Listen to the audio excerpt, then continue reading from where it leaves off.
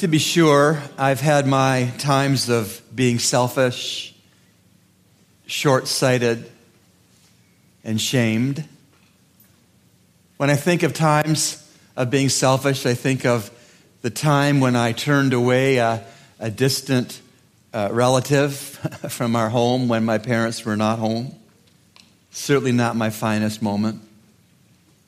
When I recall a time that I was short-sighted, I think of the first time I had introduction to the concept of a registered retirement savings plan. And I didn't bother to start one. I have since started one. But I wonder what kind of a balance would have accrued in that account had I started one when God first showed me about it. When I think of a time of being shamed, I think of the time when I worked for a restaurant and found myself eating food that I was not to eat and needing to go to my manager and admit that and make it right. Maybe you can relate to your own times of selfishness or short-sightedness or shame. Some dogs kill chickens. They like to eat them uncooked before the chickens can become chicken casserole on the owner of the chicken's dining room table. You know, there is a sure cure for a dog that has that habit of eating chickens.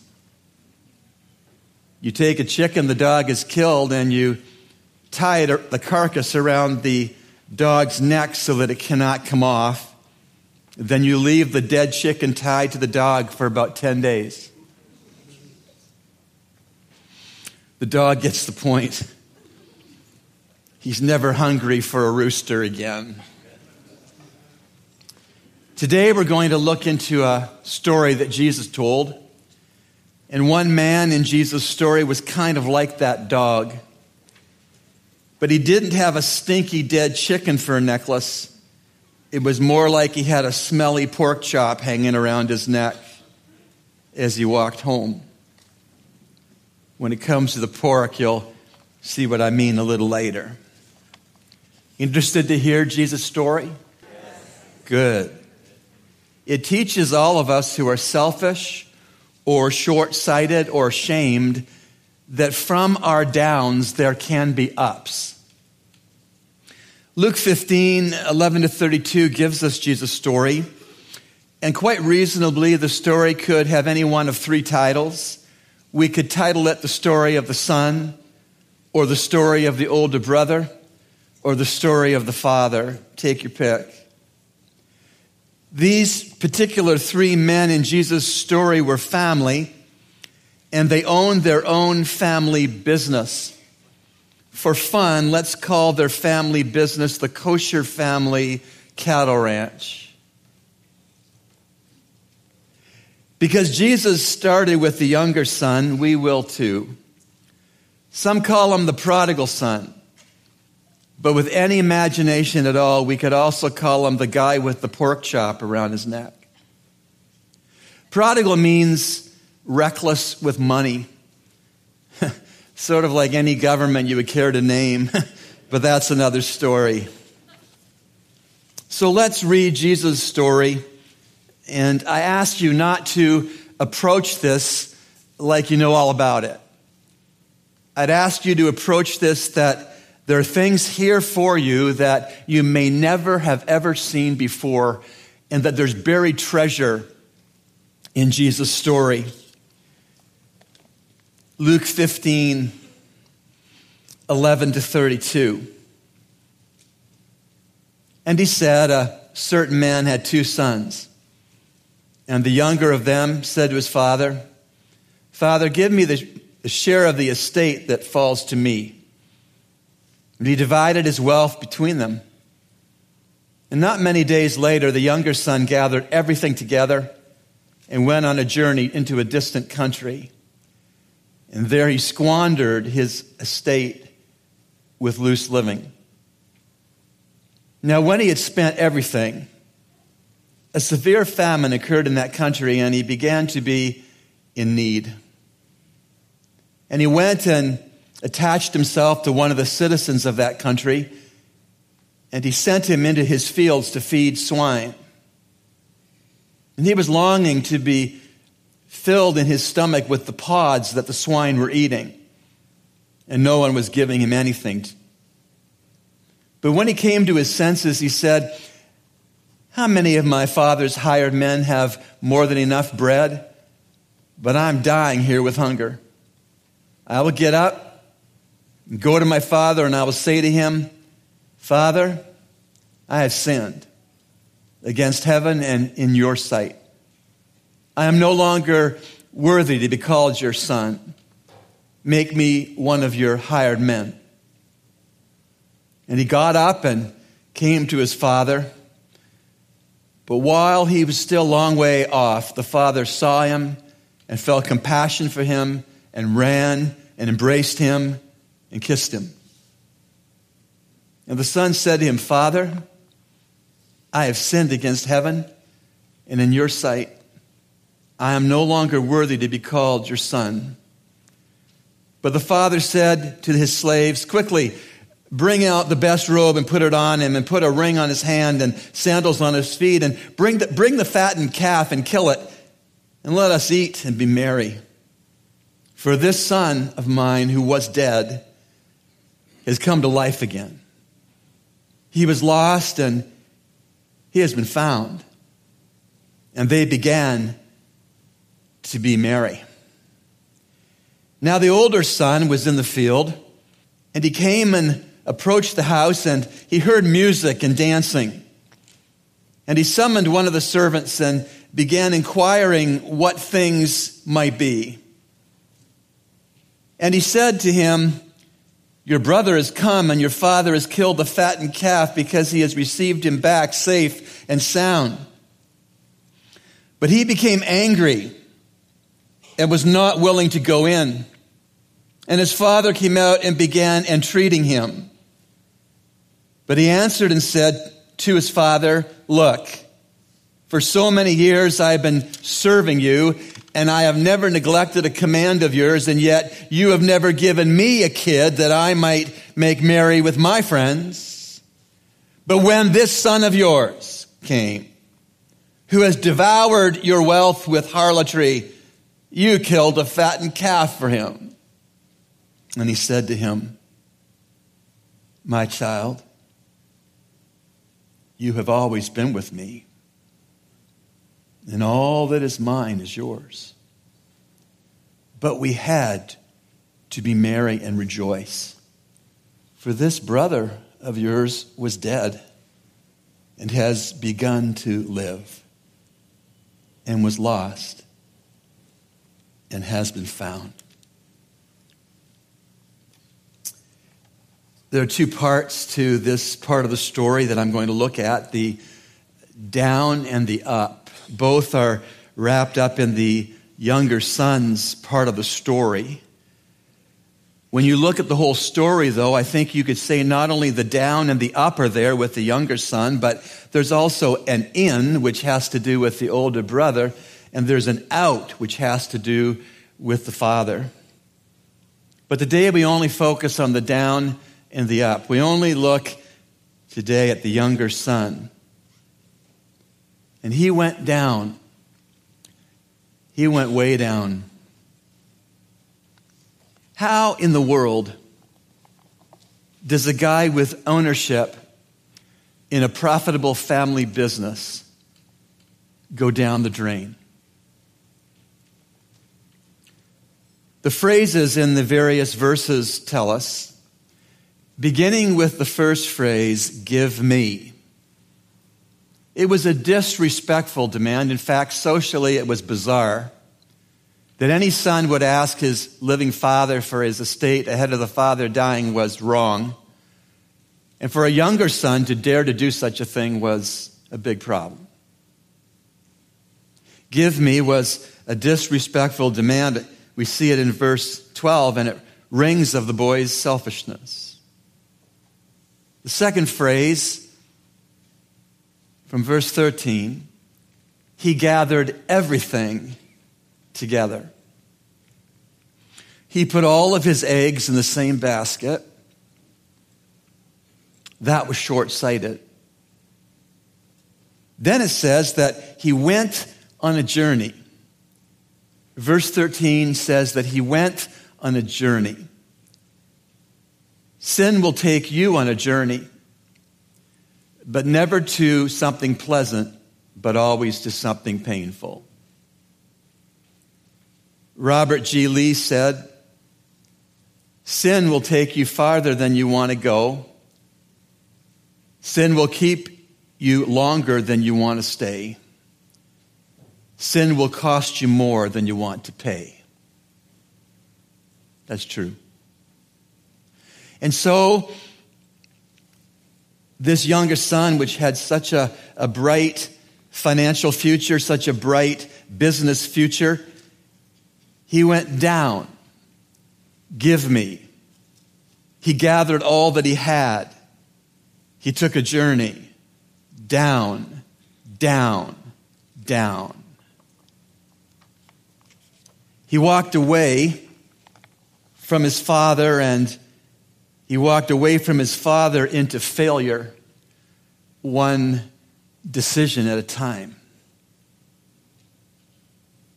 And then his first entry into down went down even faster, like a runaway soccer ball on Sears Hill. Verse 14 says he spent everything. He spent everything. That was more short-sightedness. As I said, prodigal means reckless spender. Perhaps you, like me, have heard the saying, it's wise to set aside money for a rainy day. What I've found in my life is there are far more rainy days than I ever forecasted.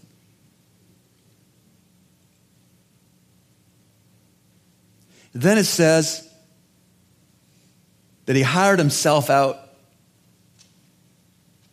and his boss had him feed swine, pigs, pork. That was shame. It wasn't that respectable a job if you were a Gentile, but if you were a Jew, it was utter abject shame. Because God's law had said have nothing to do with pigs, they're unclean animals, and certainly don't eat pork. And so here was this Jew in this pig pen feeding pigs. Then it said, no one was giving him anything. No one was giving anything to him. Verse 16, that'd be shameful. In modern day situation, perhaps that was like his bank account was overdrawn and his credit cards were maxed out. He was up against it. He was in dire straits. He had painted himself into a corner, and the corner happened to be a dusty, muddy pig pen. I mean, there's down, and then there's really down. Well, he wasn't even really down. He was really, really down. Perhaps you can relate to this downed son.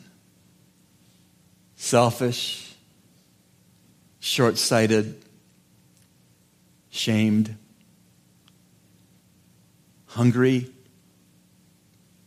hopeless, and in a pig pen. Maybe that's a part of your resume that you don't want other people to read. The amazing thing is that there was an up for the younger son in Jesus' story. And equally amazing is that there are ups for our downs too. Verses 17 to 20 I'd like to reread. But when he came to his senses, he said, how many of my father's hired men have more than enough bread, but I am dying here with hunger? I will get up and go to my father, and will say to him, Father, I have sinned against heaven and in your sight. I am no longer worthy to be called your son. Make me as one of your hired men. And he got up and came to his father. But while he was still a long way off, his father saw him and felt compassion for him and ran and embraced him and kissed him. On his way down, the younger son's issues were selfishness and short-sightedness and shame. But a miracle took place. And the miracle took place that A, he could actually come up from the pig pen, and B, that when he did so, he had none of those issues anymore.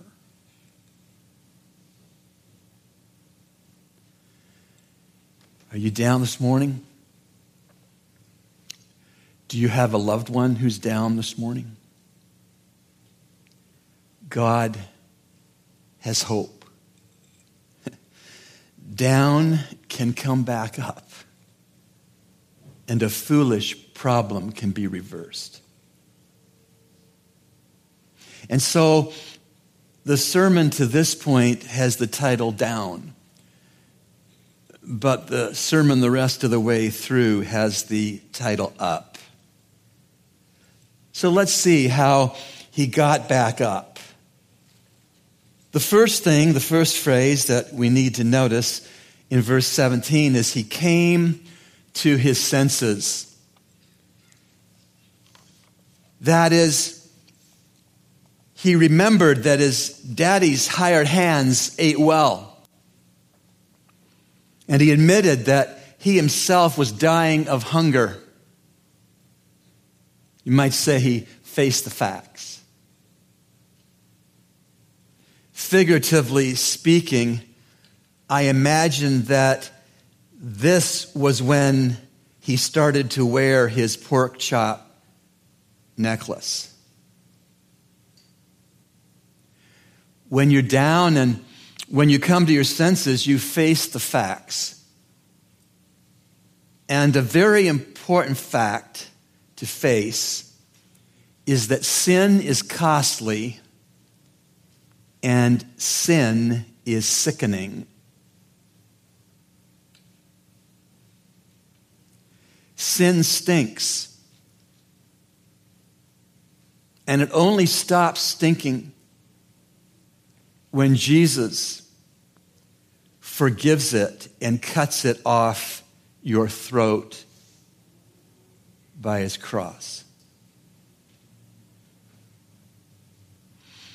And so when he came to his senses and remembered his daddy's hired hands meal plan and admitted that he was dying of hunger, when he faced those facts, he had no more short-sightedness.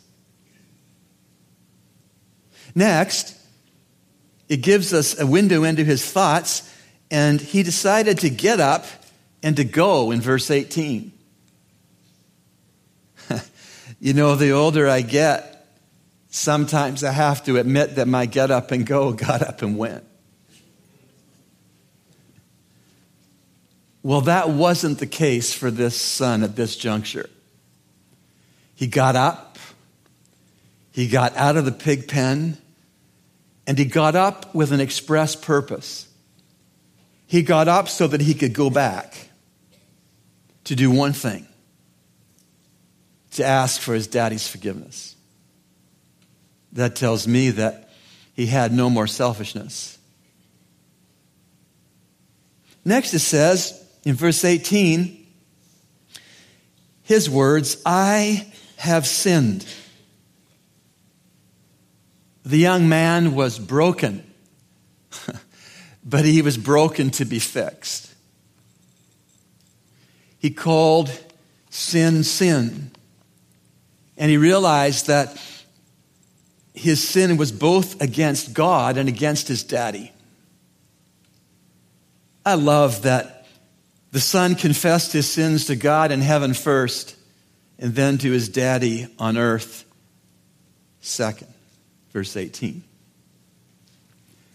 Figuratively, this was when God cut off and threw away the pork chop necklace.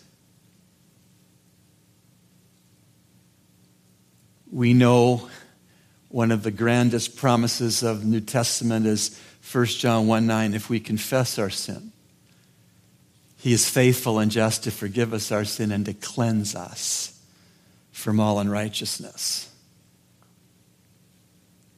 The boy was genuinely coming up. He came to his senses. He got up and went. He admitted that he had sinned. Up, up, up. No more short-sightedness. But there's more. He got home to the ranch and to his dad, and he made a remarkable statement. He said, I am no longer worthy. This, of course, would have been totally unexpected for a self-employed business owner to say. I am no longer worthy. This statement would have been remarkable for a managing partner at the Kosher Family Ranch to humble himself by saying, I am no longer worthy. And he suggested a demotion for himself. He proposed a downgrade in his sleeping quarters and in the meal plan. He even suggested a pay cut from son to slave. No more selfishness. Verse 20 says that he got up and came. He got up and came. You know, it would have been one thing to think about heading back home and asking for forgiveness, but it was quite another thing to actually get up and to go back home one humble step at a time. One shed tear at a time. Away from the pig pen aimed at the family ranch and at the family. And there were plenty of steps back. There were plenty of tears as he returned. I mean, remember, he was walking home to the ranch from a distant country. One step at a time. He had to eat his words during a very long hike back home.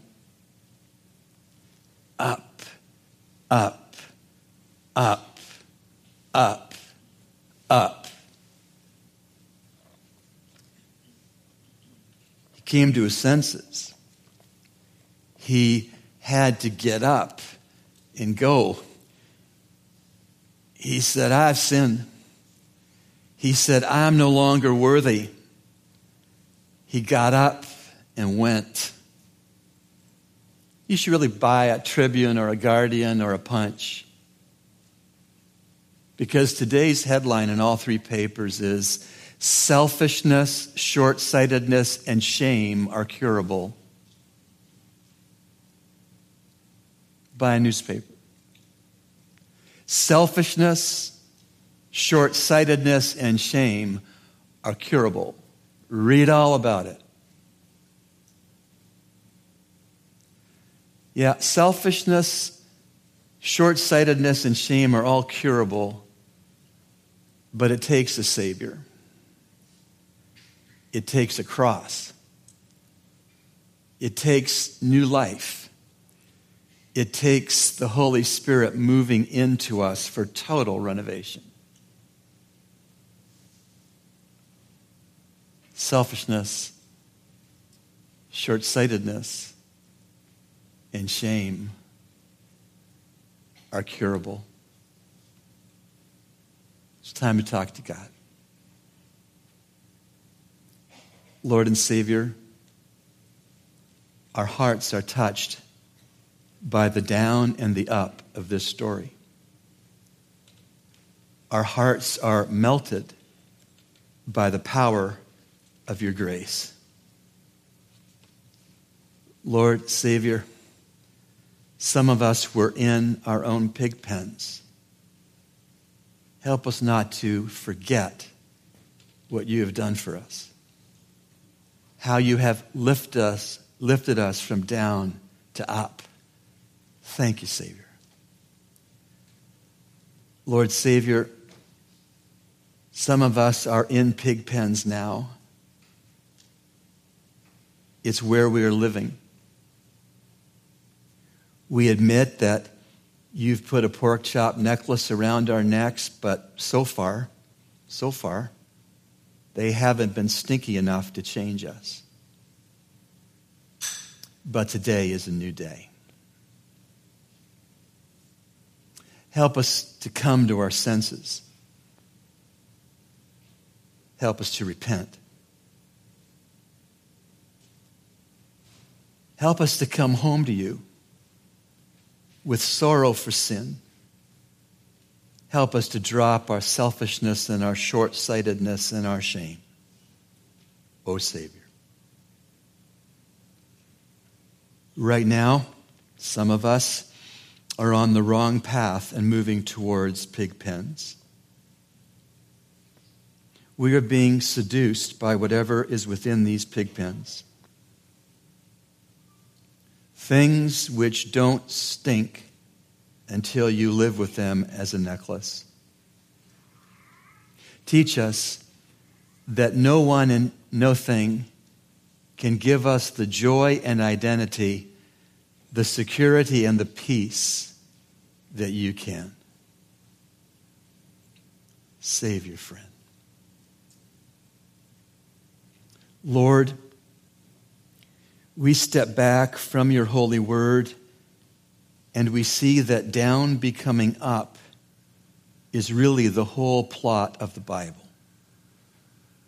Adam, Eve, Abraham and Isaac and Jacob, Moses, David, Matthew and Mary Magdalene, Thomas, Paul, and Peter.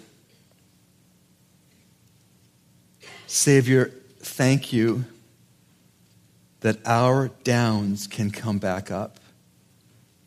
And thank you, too, that with you, our foolish problems can be reversed.